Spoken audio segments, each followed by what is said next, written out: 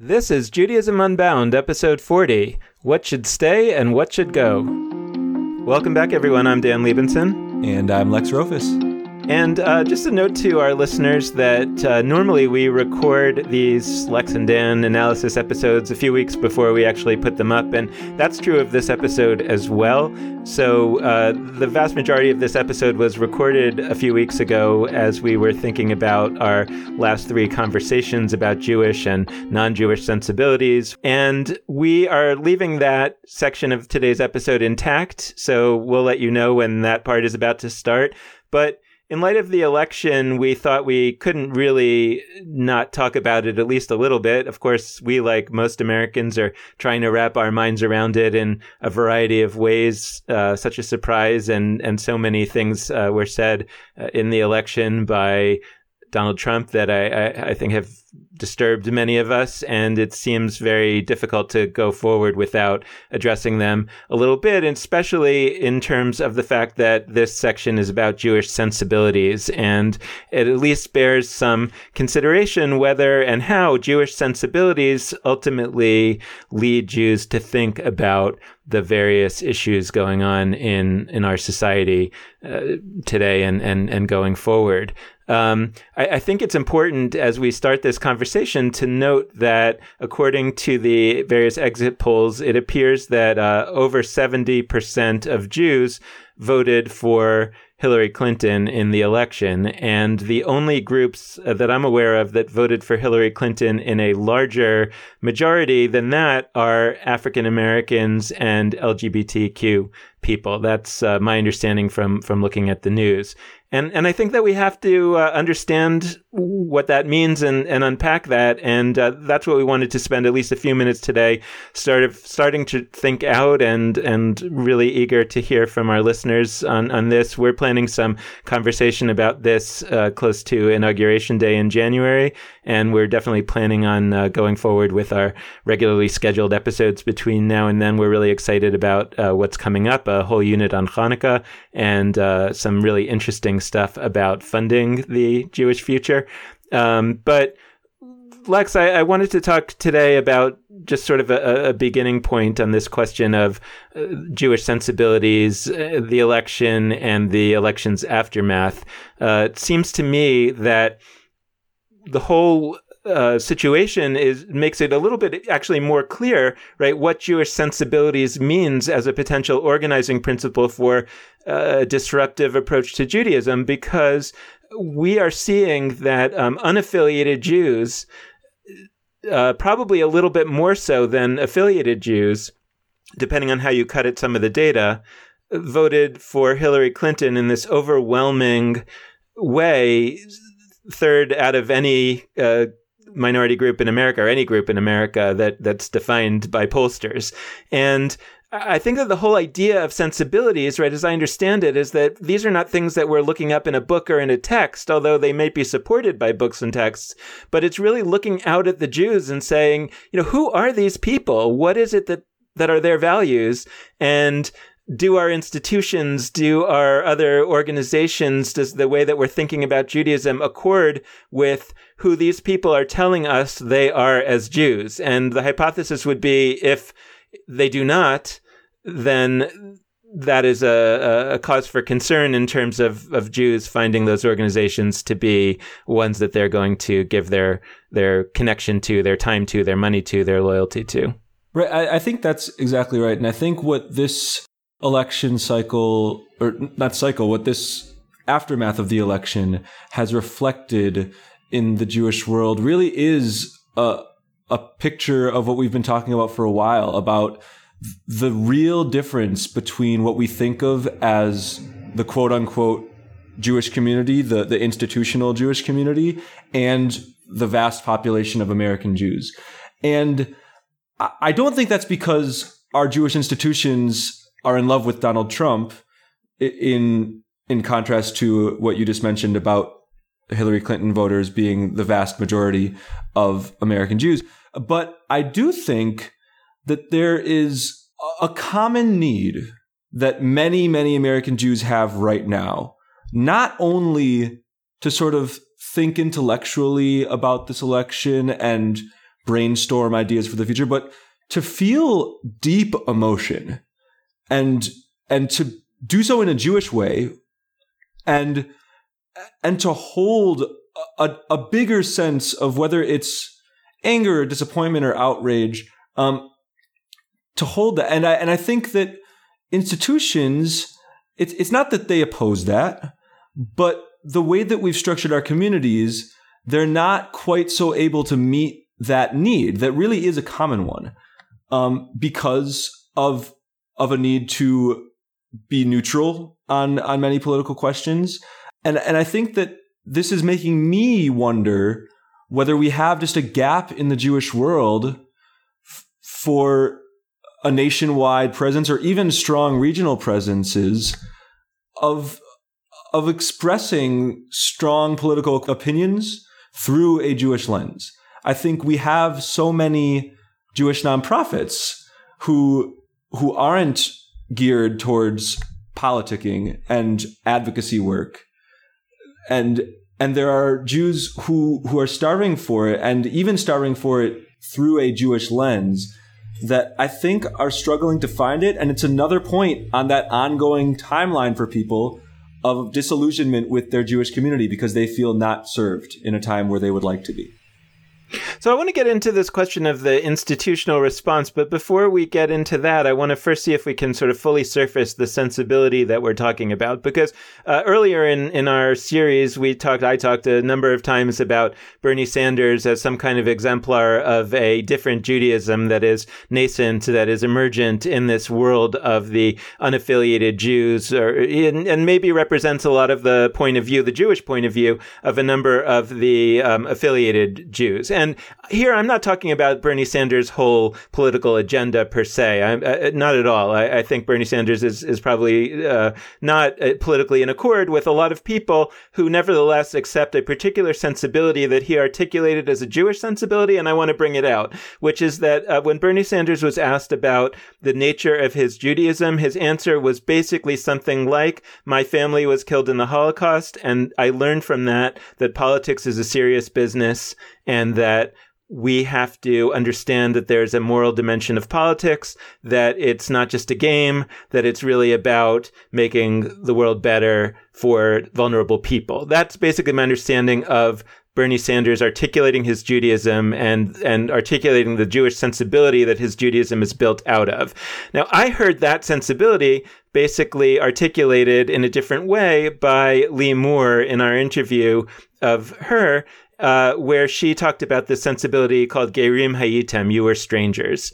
And I want to look just at the textual basis for that, because I want to make clear, Bernie Sanders is not giving a textual basis. Bernie Sanders is giving a historical basis for that sensibility and not an ancient one, right? He's giving a relatively modern historical basis for it, although I think that the way that he interprets that historical event, the Holocaust, is very much in line with the way that Jews have interpreted other calamities that we faced over the time, whether that was the Spanish Inquisition or the destruction of the Second Temple, the destruction of the First Temple, all the way back to the great mythic trauma of Jewish history, right, which is the slavery in Egypt. And that's where we have the textual basis, the initial textual basis. And there are really two verses from the Bible that I think are particularly clear about this. I mean, there are many, but one is Exodus chapter 22, verse 21, which is... The verse says, do not mistreat or oppress a foreigner or a stranger, for you were foreigners in Egypt. Gerim Hayitem means you were foreigners or you were strangers. Or actually, Shai Held interprets the word ger, which does have a root from gar, or to live or to sojourn. So Shai Held interprets or translates the word ger as immigrant. So another way of reading this verse would be, do not mistreat or oppress an immigrant, for you were immigrants in Egypt. And a very similar verse from Leviticus, which basically carries the same idea, but again, in a little bit of a different way. The ger, the foreigner, the immigrant residing among you, this is Leviticus 19:34, the immigrant residing among you must be treated as your native born. Love them as yourself, for you were gerim, you were foreigners, immigrants in Egypt.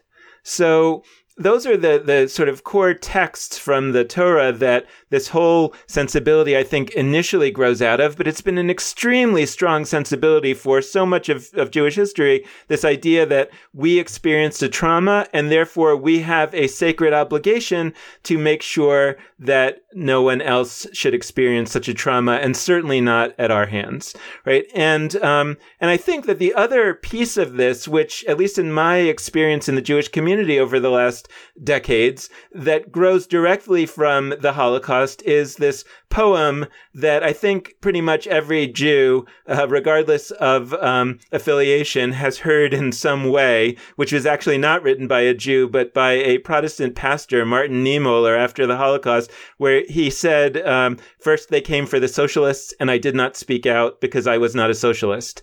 Then they came for the trade unionists and I did not speak out because I was not a trade unionist.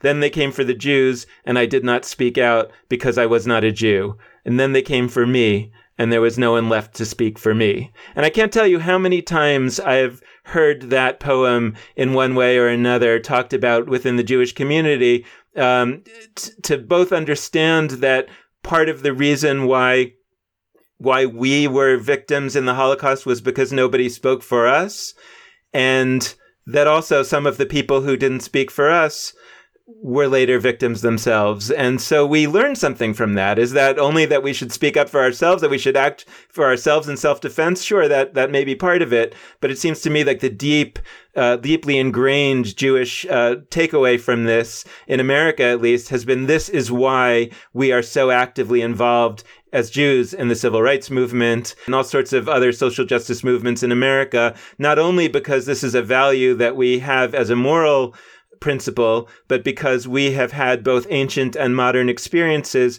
where that was not done for us and we suffered. And so therefore we have a holy obligation to do that for others. And I think that sensibility is so deeply ingrained in so many Jews that I would put out the hypothesis that any Jewish organization that is interpreted as not fully embodying that sensibility is a Jewish organization that will not be able to hold the loyalty of the vast majority of American Jews, no matter what that organization's excuse or reason is for acting in a way that is not in accord with that sensibility. And now let's get into the institutional issue that I think you were raising, which is the question of the large Jewish organizations that are identified with the Jewish community in America having perhaps not spoken out clearly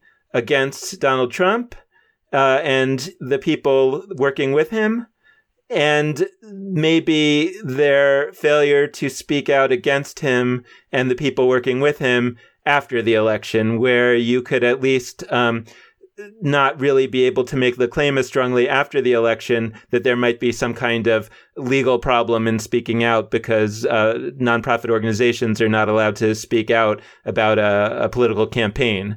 But after the campaign is over, there would seem to be not that same barrier. And nevertheless, there seems to be, with some exceptions, such as Bend the Arc and the Anti-Defamation League, there seems to be not a lot of speaking out definitively against Donald Trump and his aide, Steve Bannon, and the various groups that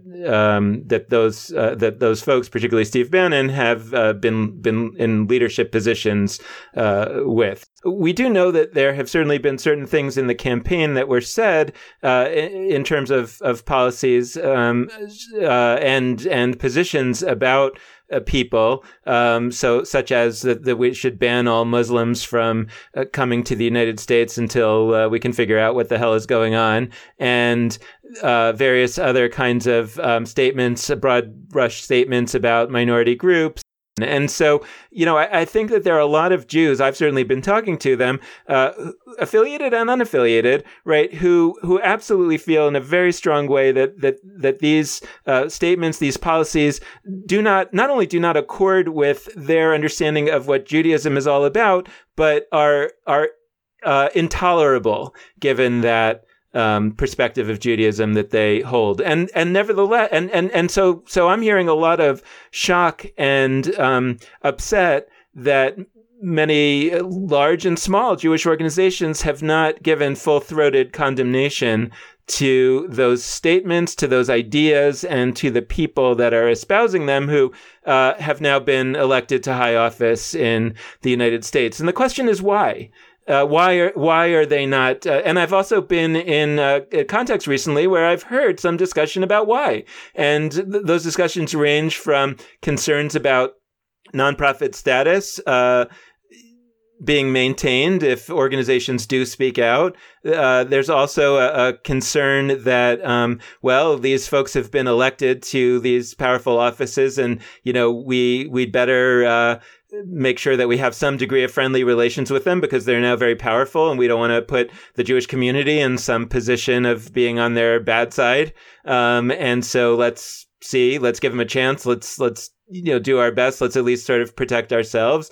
And then there's the more outward looking sense that they've been elected. It is what it is. We might not have been the people that we wanted. And it's not only about protecting the Jewish community. It's about these are the people that are going to be running America, and we want America to be as good as it can be. And so let's try to keep ourselves in a position of influence. And the only way that we're going to keep ourselves in a position of influence is not to overly antagonize them. And I guess what I would say analytically about that is, even if all of that is true, I think that it's not going to be something that's going to be attractive to these many Jews that are feeling so strongly that these ideas and actions are intolerable Jewishly, no matter what reasoning a Jewish organization puts out as to why it's not giving a full-throated condemnation.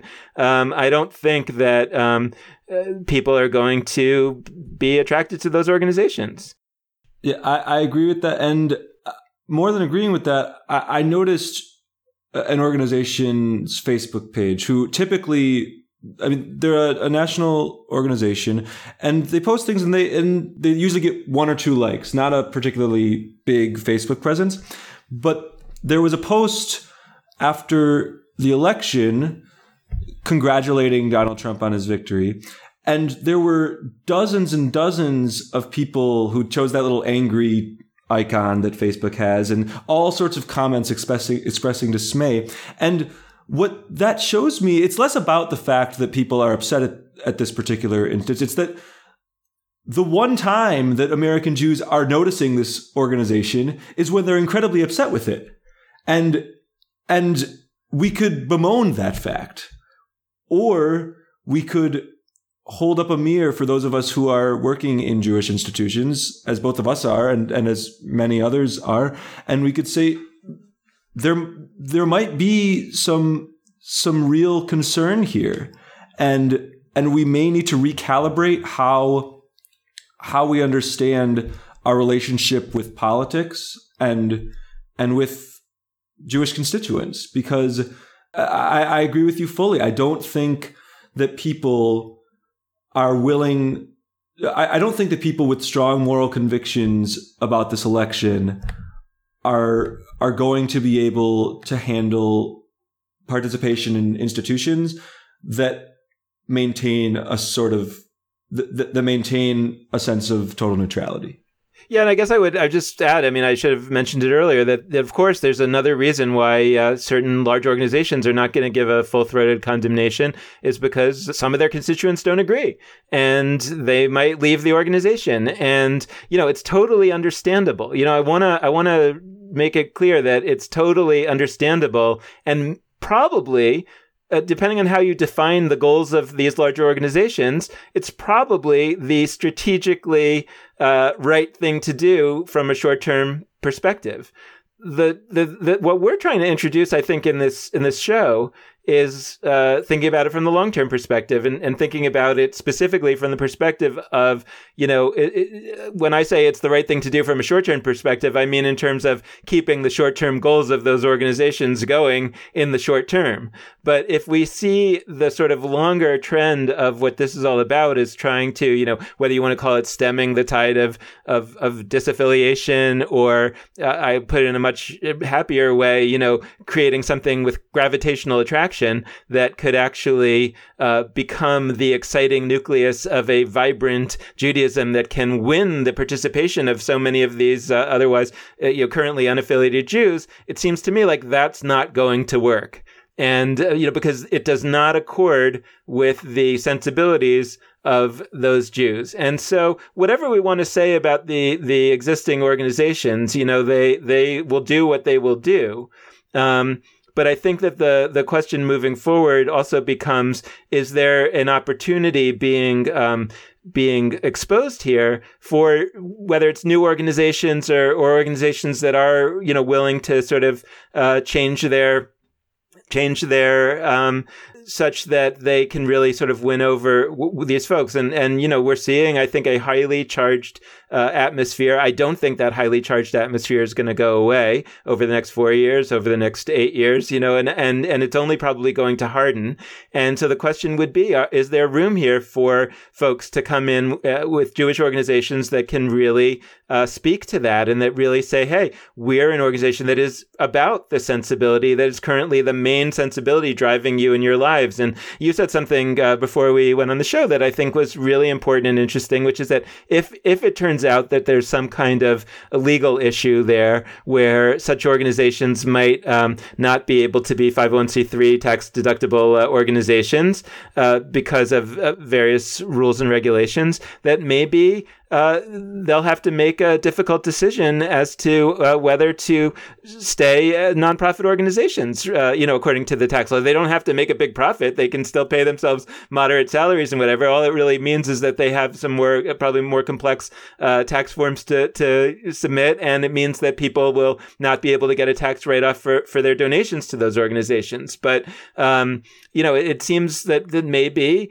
in a certain political atmosphere, it may be better off for an organization to say, hey, we're not going to be a nonprofit organization because we don't want to be restricted in our ability to speak that way. Maybe more of Jewish activity shifts to the realm of non-corporations altogether, into families, into homes, into self-organized groups that are not formal organizations because they're completely unrestricted in what they can say and not say. And, to the extent that some of the larger organizations are censoring themselves in terms of, what their leadership might really want to be able to say, right? Because they understand themselves to have a larger obligation to the whole Jewish community, yes, but maybe the Jewish community will end up voting and saying, but we don't want to be represented that way. And thank you, but no thanks. And rather than expressing their voice within, because I don't think it's probably going to be all that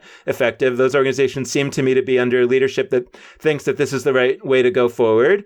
My guess would be that there'll be a lot of voting by exit. And that's, I would be very frightened, on a lot of levels if I were running an existing large Jewish organization, because I think that, in a Jewish time when those organizations are very concerned about voting by exit, I think we're now entering into a political territory that is almost forcing them in a certain way to take a moderate position, and that is in a way forcing their constituents to take a non-moderate position. And I would be very worried from their perspective that this is going to accelerate the disaffiliation of American Jews from large existing organizations. And then the question in my mind, and this is the question that our show is about, is will folks stand up? Will there be ways in which those people won't just be drifting away from Judaism, but rather there'll be a new world of Jewish organizations built around those sensibilities and others that really has an opportunity now to get going in a way that perhaps in a more moderate political time might have been a little harder. Yeah, that's totally right. And I think it's a nice closing note. And what I would say is, if you feel that gap in your local community, in in your regional community, whatever it might be, and you are frustrated at the absence of a voice in the aftermath of this election, more now than ever is a time to think about what it would look like to start one, and to find people near you that share those concerns. Whether you are the most educated Jew or the least educated Jew, or the most affiliated or the least affiliated, or whatever it might be, I feel comfortable spouting out. So there are thousands of Jews that desire a space to express deep, passionate emotion right now from a Jewish lens about this election. I do think that that's the order of magnitude we're talking about.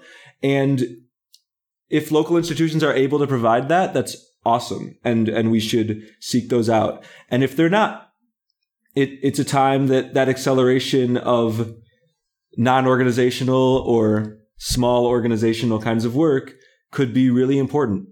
Yeah, and just to bring people back to, I think it was episode 4 where we talked about Albert Hirschman's Exit, Voice, and Loyalty, that what we're going to see potentially is we're going to see dissent being expressed through exit, right? People are going to be exiting Jewish organizations that they feel are not standing up for their values. And, two different things could happen. One is that they can create new organizations, new expressions. And the other is that the existing organizations are going to say, yeah, look, we're stuck here. On the one hand, we think that there's a certain thing that we should be doing, in terms of our analysis of the best thing that we could be doing to protect our interests. And on the other hand, all of our constituents are leaving. So that's a way of putting pressure that, it'll be interesting to see if that happens and if that has a result. It's not easy. It's not easy in either way, but it's never been easy. So I think that we're going to kind of leave it at that on the election aftermath, and we're going to go into our what we had recorded before, just looking at our shows on Jewish and non-Jewish sensibilities. We think that's still very interesting, and we're glad that you're going to stick with us a little bit longer today than we usually go, and we will definitely return to this subject soon. So with that, what's about to come next is our previously recorded section. Welcome back, everyone. I'm Dan Liebenson. And I'm Lex Rofus. And at the top of the show today, as we always do in our Dan and Lex analysis episodes, we just wanted to remind you, our listeners, and thank you in advance for supporting our work at Judaism Unbound by making a small donation. A great way to do that is a small monthly donation through Patreon, which is a great website that allows creators like us to try to assemble a lot of small gifts from our many listeners, and in that way keep ourselves going simply with very small contributions. And we love that idea so much, and we're trying to make it work. So we would really hope that if you're enjoying our show, you will head over. Actually, you can get there through a link on our website. Just go to www.judaismunbound.com/donate. And that gives you all kinds of options for ways that you can support us. We are so grateful to those who've already supported us, and we thank you in advance for being willing to support us going forward. Also, just wanted to mention that there's another way that you could help us out a lot. If you head over to iTunes and give us a 5-star review and even write a review for us, that really helps new people find the podcast. And we think that the 50 or so people who've already done that have really helped the thousands of people who have found our podcast find it. And if more of you would be willing to do that, I think we'll be even able to find more listeners. So I think that as we kind of go into the analysis about Jewish sensibilities and non-Jewish sensibilities, which we've been talking about over the last 3 weeks, for me, the real question that we're trying to get at here, that we're starting to get at, is something that we've been thinking about throughout the entire time of this podcast, but wanted to focus for a while first on processes of change. And we're going to continue talking about processes of change, but we're also starting to bring in the substance of the change. And I think that a lot of today's discussion is going to focus on our thinking about what the substance of a Jewish remix might include, right? And I guess that's where I wanted to start. I mean, we've talked a lot about how the change will occur. Will it be disruptive? Will it be evolutionary? But if we're talking about a Judaism, I mean, in my mind, I guess as a starting point, I'm saying, like, I think that the Judaism in 100 years from now will be very, very different from the Judaism of today. So much, very much like Rabbinic Judaism was from Second Temple Judaism. And the question, in a way, is, can we predict what Jewish material will still be an important part of that Judaism in 100 years? And, if we have a reason for thinking that way, then could we start to build it today, right? Could we start to work on that material today? And just quickly, when we look back at history, I think that when we think about what is included in Rabbinic Judaism that could have been predicted in the Second Temple period, at least two things come to mind, and I'm wondering if there are other pieces, Lex, that come to your mind that are different from Second Temple Judaism, but that were elements that existed at the time of Second Temple Judaism. And one is the prayers, which largely come from the Psalms, and the Psalms were sort of the soundtrack of the temple, the background music of the temple. The Levites would be sort of a chorus singing these Psalms, and once the sacrifices ended, there was kind of like, okay, but let's keep the background music. Just because the temple's destroyed, we can't do sacrifices anymore under this belief system where the sacrifices can only be done in Jerusalem. But there was nothing in our belief system that said that the singing could only happen in Jerusalem. So we can make that portable. And in fact, singing is portable. That's one thing that strikes me. And another is the wisdom literature, which we don't tend to talk about that much. But there is a part of the literature of the Bible that comes from an ancient Middle Eastern school, essentially, of wisdom literature that was not only among the Israelites, but that was widespread. But in terms of the Israelite books, the book of Proverbs is an example, the book of Ecclesiastes, and some of the other books in that genre, Job, that are kind of considered wisdom literature. And the idea is that, these are not the laws and the commandments. These are just kind of good ideas from wise people. And it's much more complex than that, I know. But and when we think about Rabbinic Judaism, it seems in a way like wisdom literature becomes the centerpiece of Rabbinic Judaism. It's kind of an expansion of wisdom, saying, okay, let's build a new system out of wisdom. And it really puts some of the commandments and certainly some of the biblical stories in kind of a background role to it. And I think that's at least one way to understand that transition. And before we sort of talk about today, I'm wondering if, are there any other things that I'm leaving out that you think kind of, for the sake of the historical analogy, we should be thinking about? No, I think that's about right. But one ultra specific example, but that I only recently learned about and thought was interesting was, so you talked about how we transitioned largely using Psalms into this new modality of prayer that had existed in small ways before, but certainly wasn't central. And one thing I'd never thought about was sort of, okay, what are the actual words of the prayers and why should they matter? And we take for granted, even a lot of non-Jews know the phrase Baruch Atah Adonai. It's referenced in pop culture and all over the place. And what I didn't know is that Baruch Atah Adonai, it actually was a phrase that it existed. I think it was mentioned twice in the whole Hebrew Bible. So this phrase is a perfect example of, it was very much forget just the background. The Levites singing the Psalms were at least, a primary part, even if they weren't the central sacrifice. Like, this is an example of this tertiary sidebar statement of Baruch Atah Adonai that's used, a couple times in the whole Hebrew Bible, that people came along and said, oh, this is kind of a useful idea. We'll grab that and make it sort of the mantra of Jewish worship, which, it became. We take for granted that phrase sort of, if you wanted to connote Judaism to someone in 3 words, you could do that with Baruch Atah Adonai. And if you had said it to somebody in, the 1st century BCE or 2nd century BCE, they might not have ever known what you were talking about.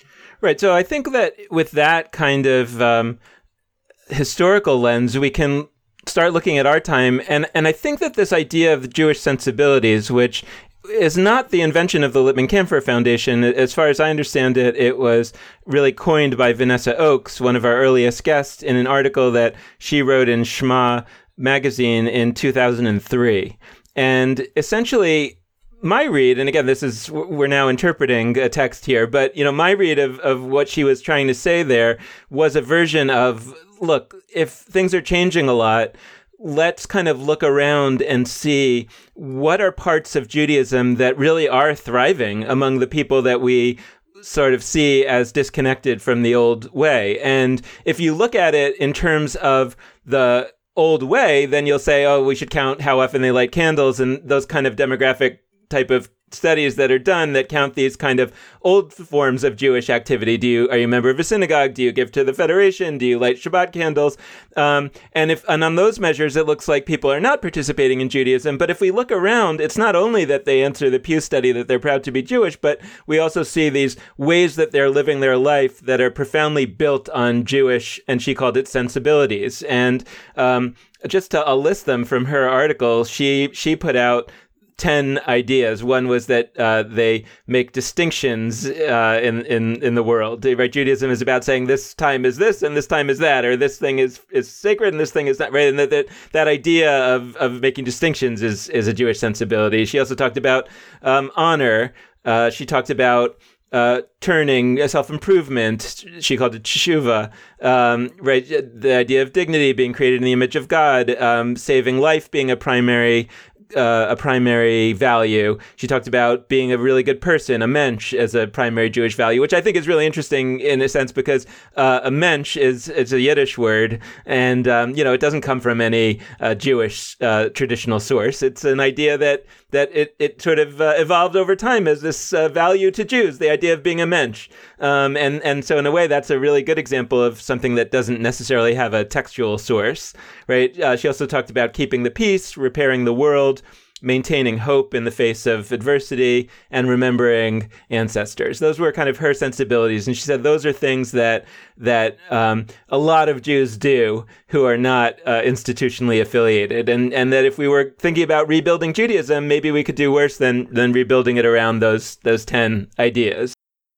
I want to take a closer look at the way we're framing sensibilities, because what I want to make clear is, at least for me, I don't want to imply that all Jews, as sort of like a racial construct, have these sensibilities in them in a way more than others do. Like, I don't think that's what a Jewish sensibility means. No. And I don't think that's what you were saying either. I don't think that the idea here is that being a Jew necessarily predisposes you towards X. I think no, of course not. Right. And what I think it could mean and is that, like, we have these sensibilities that are either explicitly, like, said in texts of ours or implicitly alluded to by the way we've structured texts or others, or the third, and this is what you get to with mensch, that aren't even quite text-based, but that have become part of the Jewish experience lived over time. And that's where, that's where a kind of outsider sensibility that is frequently talked about could come to light. It's not that our texts actually some of them did, because they were reflecting on the times they lived in, but it's not that our texts say you should be an outsider, but we have this Jewish sensibility of marginality that has come to light through historical lived experiences. And even if we are not, say, marginalized in the same way today, we can still bring that sensibility, that approach, to the way we exist in the world, and as an example, reflect on other marginalized peoples. I guess in a way, one question is look at the Jews that are out there in the world that do say on the Pew study that being Jewish is important to them, that they're proud to be Jewish, which is most Jews, and ask yourself, are there ways in which they behave or they think that are different from your typical non-Jew? I mean, I guess that would be a place to start. And again, we're not talking racially, we're talking culturally. And I think it comes down to a theory of why be Jewish. Because if we think that there's a reason to continue to have Judaism in the world, that might be the lens through which we can start to ask ourselves, what is the material that should be retained and what is the material that should not be retained? I'm trying to think in ancient times, what the answer would have been. I mean, I think that for some, it's God commanded it. For others, it might be that it, for the kings, they might have said they understood that it served their political interests. But I think that if we look at the majority of Jews today who would not say that the reason why they're Jewish is because God commanded it, then I strongly suspect that there are two driving reasons that they would say it's important to be Jewish. One is some version of backward looking, right? Which is saying that, we want to retain what our ancestors were, or, because of anti-Semitism and the attempt to try to wipe out the Jews, and therefore we can't give that victory, or right, some version of a backward looking, we want to conserve something that otherwise would be lost, and that would be bad for a variety of reasons. I just don't think that one is going to last for very long. I don't think it has teeth to last from generation to generation for all that long, barring some other kind of disaster. And then the other, I think, is some version of, I believe that being Jewish makes my life better, makes me a better person. And I think that, at least for me, it's that. And I'm not saying that it does. I'm saying that I would hope that it does. And I'm looking for a Judaism that would actually make my life better and allow me to live a better life in the world. Yeah, I think that's a really important point. And for me, what it brings up is something that we haven't yet talked about this episode, but which we touched on a little bit with Jay Michelson and Zach Lasker about non-Jewish sensibilities. And the reason I bring it up is because you're talking about how you want to channel these Jewish sensibilities in a way that can help you make the world better. And I share that. I totally think that's great. But a question comes up, which is, okay, given that these are sort of Jewish sensibilities, does that mean that the process is that, we as Jews connect to these particular Jewish sensibilities and then together with other Jews bring them into the world? Or is it that we create communities that actually don't focus just on Jews versus people who aren't Jewish, but instead focuses on channeling those sensibilities into the world, whether the people doing the channeling are Jewish or not? And I think both are really noble and valid, and there are examples of both, but I think it's an important question to consider which one might be most fruitful or how to balance them. Not only is it an interesting question to think about, I think it's a necessary question to think about and to figure out a way of addressing, because I think that the intermixing of Jewish whether it's sensibilities or material, other kinds of material, the intermixing of Jewish and non-Jewish, or let's say extra Jewish material is absolutely inevitable. It reminds me of when we talked a little bit about the difference between inclusion and something more dramatic than inclusion. But I think this came up when we talked about women. It's like you could talk about inclusion of women, but as soon as you open the door to full inclusion of women, you're not only allowing women to participate in stuff that men invented, you're allowing the woman's voice to come in and change. And because it's a huge percent of the population, half the population, you're inevitably going to get major changes that come from women's experiences beginning to be in the center of the community's experience and the community's redesign of the experience. So even if you're in, and I hesitate to say something like this because, I hope it doesn't raise any additional fears among, conservative communities about inclusion. But the fact is, we speak truth in this show. The reality is the reality is that if you are an Orthodox community, for example, and you become increasingly open to women, I don't think that you're going to stay with the same approach to orthodoxy in 50 years from now. You're going to have a very changed orthodoxy because women are now not only have a seat at the table, they are sitting at half the table. And that's where, I want to sort of take this maybe back into this question of okay, let's talk about the Jewish material and the extra Jewish material that's going to be intermixed here. maybe a good lens to look into this with, right, is your typical non-religious Jew who is married to your typical non-religious non-Jew, right? What happens in their household? What are the Jewish elements that are likely to really be able to be alive in that household? And also we should talk about what are the non-Jewish elements that are likely to be alive in that household, such as, for example, I think a Christmas tree, right? Like I think that there are a lot of non-Jews who are not at all religious who love to have a Christmas tree in their house because it's just sort of a memory and it's a symbol of the season. In America, it's something that's common. It has nothing to do with Jesus. It has nothing to do with Christianity for these households, right? And the Jews that have them, some of them turn out that they like it too. So it sort of seems to me like this non-religious Christmas tree is likely to be kind of a non-Jewish element that it ends up part of all this. And then in a way, the question is like, what are the Jewish elements that are going to kind of be exciting to people? Yeah, that resonates with me in a big way. The Christmas tree piece is so first off, you said something interesting, which is you said there are non-Jews for whom Christmas tree might bring up important family memories or meaning, etc. You didn't say Christians, which I think is accurate because, as we know, a lot of people who are Christian, who are Buddhist, who are Hindu. One of my friends growing up is Hindu. I walked into his house and they had a Christmas tree, and they were religious Hindus.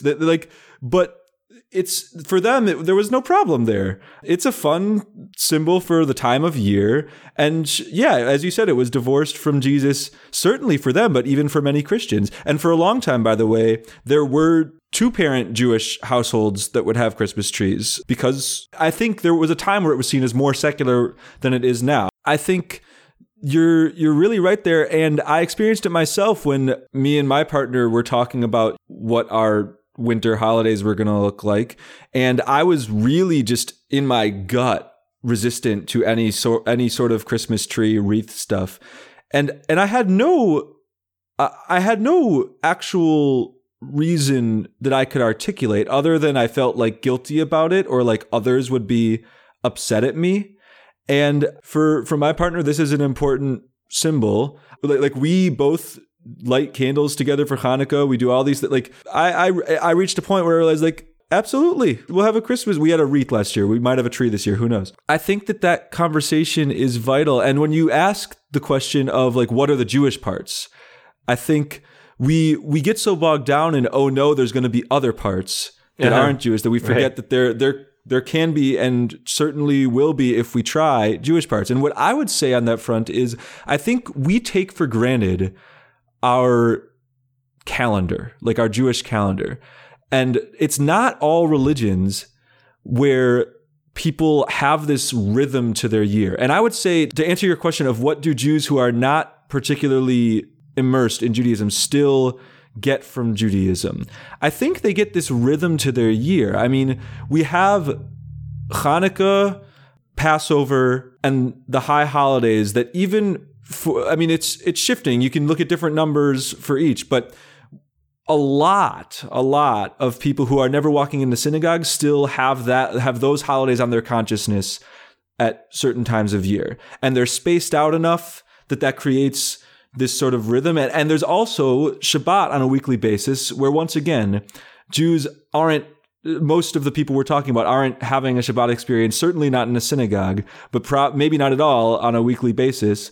But they probably do have it on their consciousness on a here and there kind of level. Like so maybe it's a Shabbat dinner with no blessings, but they're having a Friday night dinner that serves that sort of purpose, like Eliza Klein spoke about with One Table. And I think that we should really own that and realize that we have this powerful methodology, technology of creating sort of a rhythm to life that I think Judaism is good at.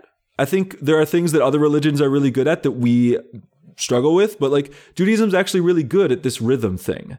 And so I look at and I look at how we've already started to do that. We keep the timing of Passover or whatever, or the approximate timing, and then we make it social justice Seder or queer Seder or sports Seder, or like we do this already. We take the timing and then we incorporate whatever, stuff we're interested in to that timing. And I think that's actually a very powerful, useful idea and something we could carry with us in the future.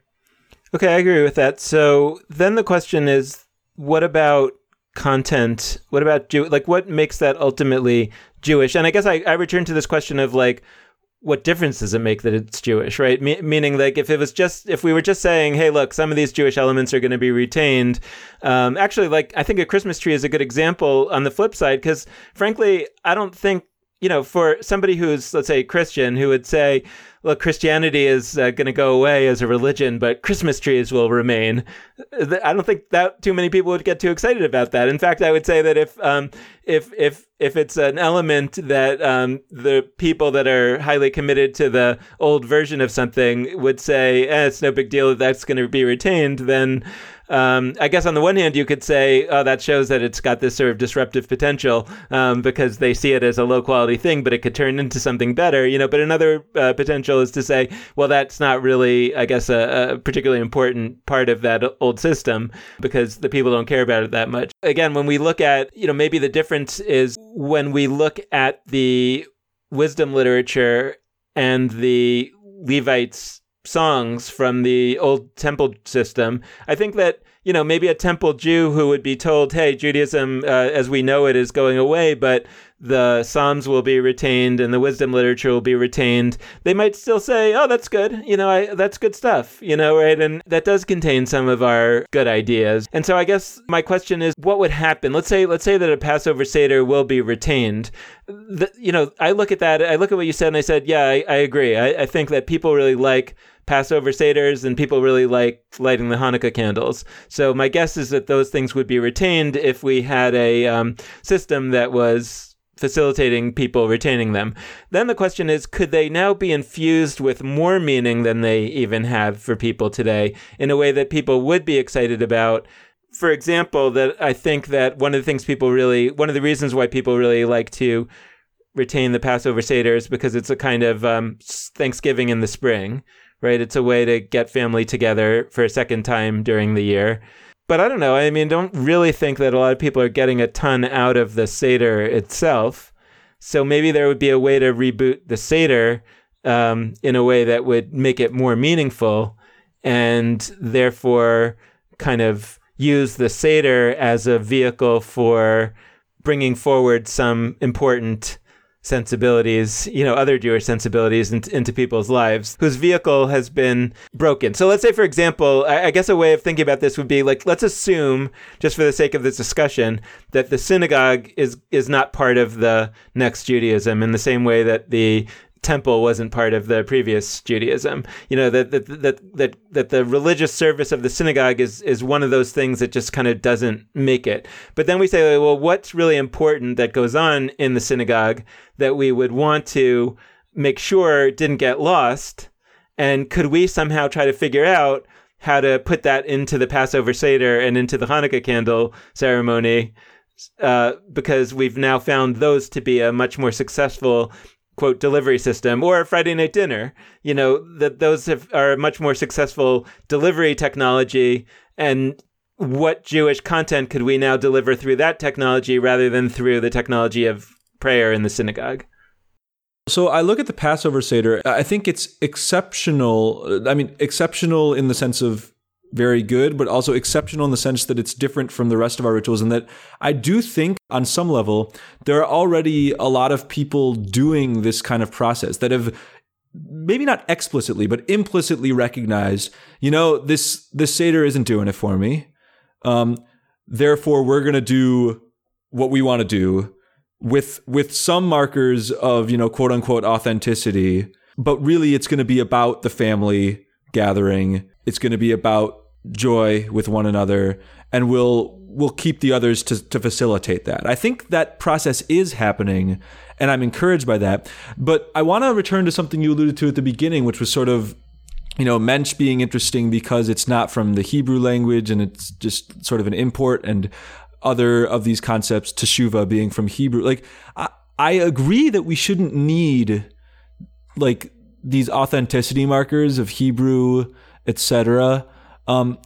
But part of me thinks that, if we can, if all we need for people to experiment wildly with new forms of Jewish things, do all sorts of cool stuff, and connect with more human beings and with the world better, if all we need to do that is keep some Hebrew phrases and like drop them in to make it feel like, oh, we're still sort of anchored in the past, I kind of think that's okay. And the question is whether it actually works. And I think that's a person by person kind of thing. For some people, that's just inherently alienating, even if it's in a small use. And for other people, calling it Tikkun Olam Seder versus calling it Justice Seder makes it feel like it's real and it counts. Yeah, I guess I wonder. Yeah, I don't really have a strong feeling about that question. I guess, I think about Tikkun Olam as an interesting example because it means to repair the world, right? And it comes from this Kabbalistic Jewish spirituality, Jewish mysticism kind of notion that I think at the creation, right, God's light was broken into many shards, and the light has to be regathered. And this whole like mystical foundation for this idea, which I think that probably nobody, let's say in the Reform movement, who uses the term Tikkun Olam all the time to talk about social justice, would buy. I think that they would not, but they've taken a term from that world and kind of used it to label social justice in a way that seems powerful to people, because the idea of repairing the world, though it's not repairing the world in the same way that it meant in its original formulation, feels kind of powerful. The idea that the world is broken and we're repairing it from a justice standpoint. I mean, that makes me think of for those who listen to our High Holiday episodes, I talked about Jonah and the whale, and how it's actually not a whale in the text. It says a big fish. But my argument was that, over time, linguistically, it was translated and it became a whale. And like, maybe now it is a whale. And with Tikkun Olam, I'm somebody who myself has, vigilantly gone out and said, no, you're using Tikkun Olam in this simplified way that doesn't recognize the history of it. I mean, there's the Kabbalistic side. There's even in the Mishnah, Tikkun Olam is mentioned in another context. And I've been, on my soapbox. No, like Tikkun Olam has this rich tradition, and you're demeaning the term by just sort of using it in this ambiguous way. But maybe that's what it means. Like maybe Tikkun Olam is sort of a broad idea of repairing the world, and it's become divorced enough both from the Kabbalistic context and the Mishnah context, etc., that's what it is. And then that gets at our big question from before. Like, this is a micro example of the bigger question. Like, is X still Judaism? Like, is this still Tikkun Olam?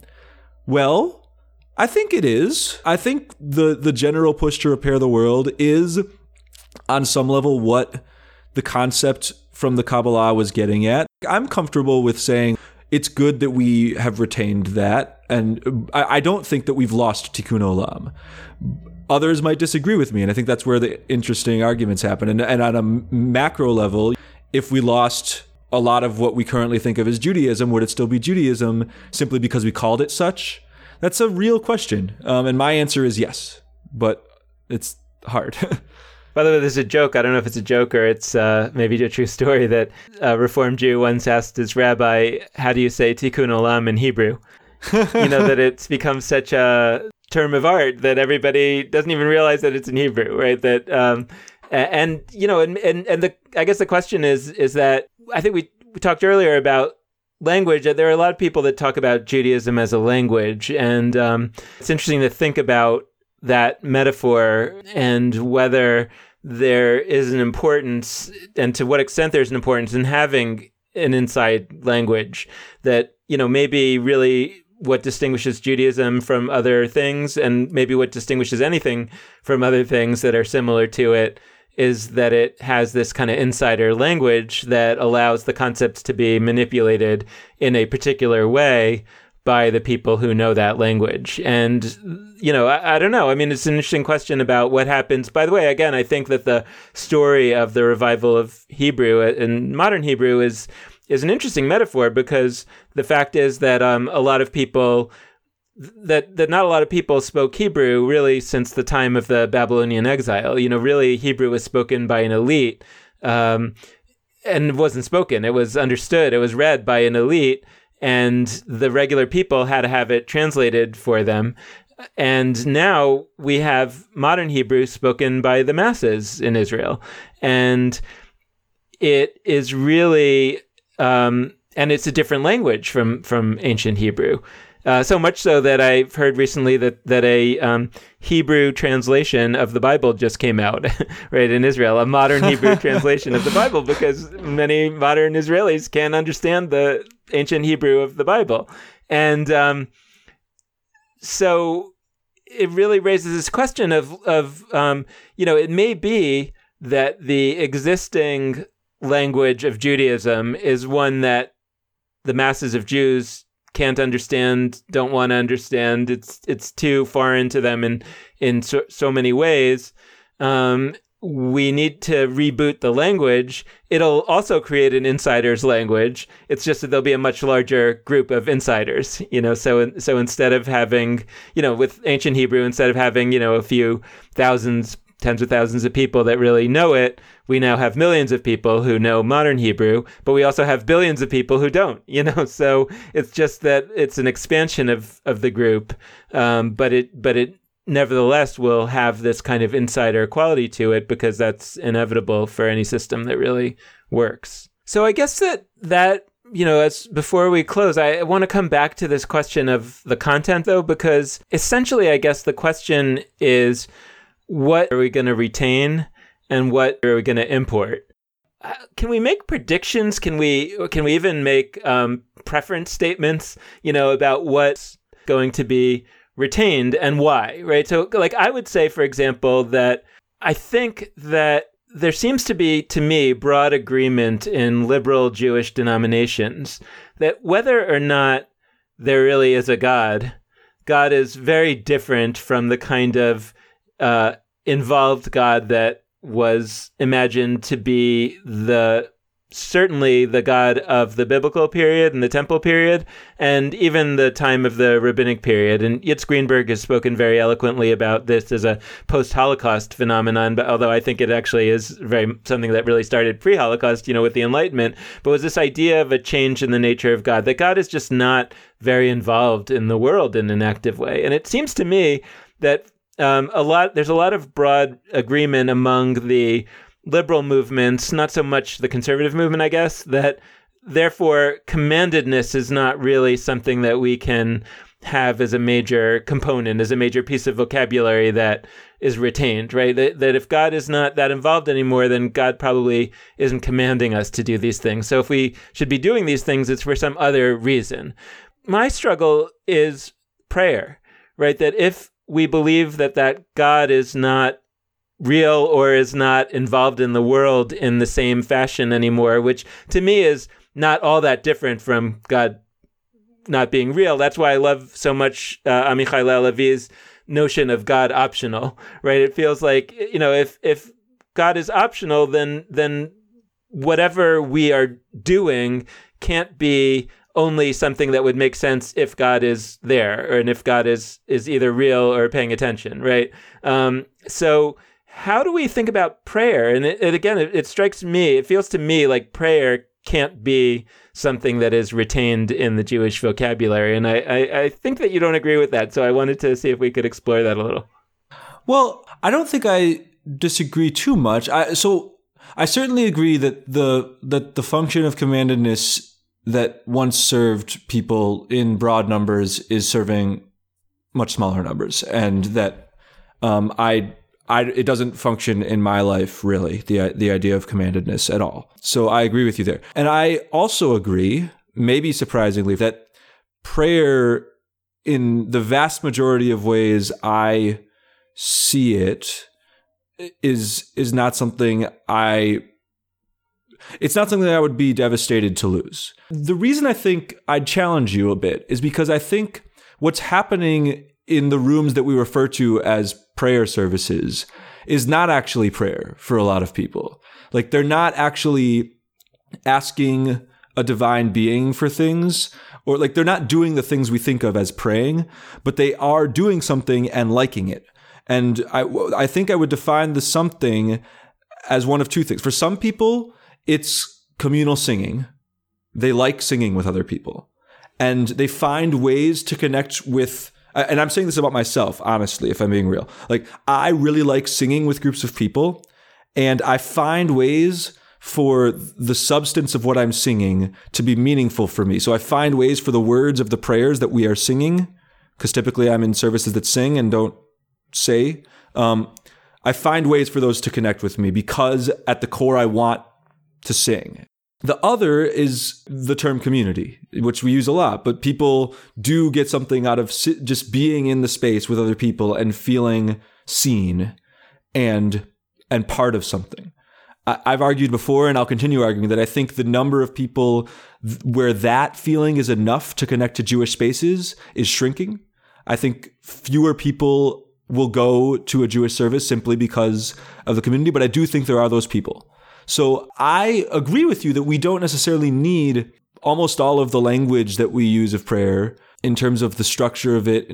I would be content if we kept having some form of weekly or regular way to connect with other people and sing, because that matters to a lot of people, and or be gathered in community and be seen and matter. So I don't know if that's prayer, but like I think that could exist in a way that isn't prayer, which is what you said before. So, then maybe it becomes a question of language, and I mean, that was why, I was interested in putting together that alternative playlist for the High Holidays that we did on our High Holidays Unbound website a few months ago, because I felt like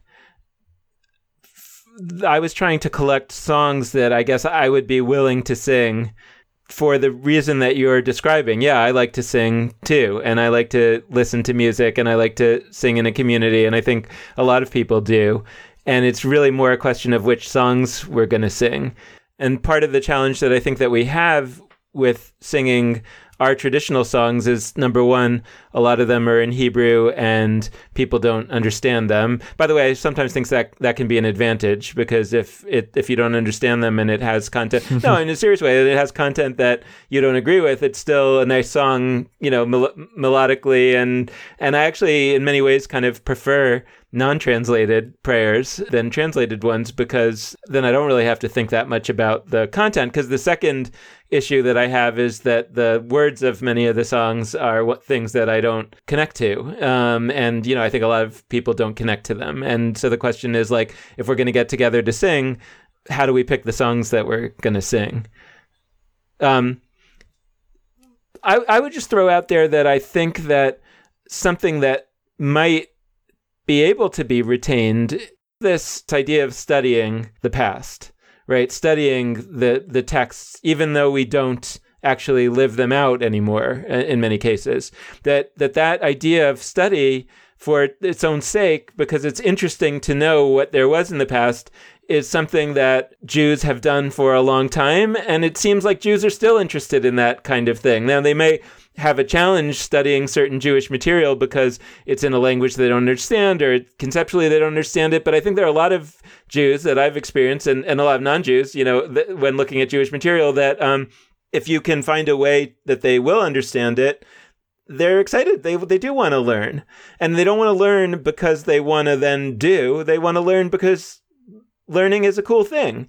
And that's a Jewish sensibility that I think has permeated American society, or at least an important subset of American society in a big way. And it feels to me like that's something that we could really, that I would really, B'nai has talked about the study hall, the Beit Midrash, as being like the synagogue of the future, that people won't necessarily come together to pray, but they'll come together to study. And I think that that's an interesting possibility, right? That might be, sort of the version of the background music of the temple, that maybe, what we have had is, and you could argue what the current reality is, or what Rabbinic Judaism was really all about, but you could argue that the prayer service in the synagogue was the center, and the study was kind of an important activity that ultimately served the practice, right? And you could imagine a future that says we're now going to take that means and turn it into an end, right? Turn it into the center of Jewish practice. So that feels to me like a possibility. I'd love that. I'd be down. I mean that I'm reminded. A rabbi of mine a few years back was giving a spiel and said that he thinks the biggest mistake that Jewish immigrants made when they came to America was that when they built synagogues, they made the sanctuary the main space and put the study hall, to the side. It's the same point that Benet is making, but just a slightly different language. And he was coming from a fairly traditional background, because, by the way, what's funny about that is that in like the Orthodox world, like worship really isn't. I mean, it's still important, but like study is definitely placed towards the center of the experience. So it's not as if this move that we're making.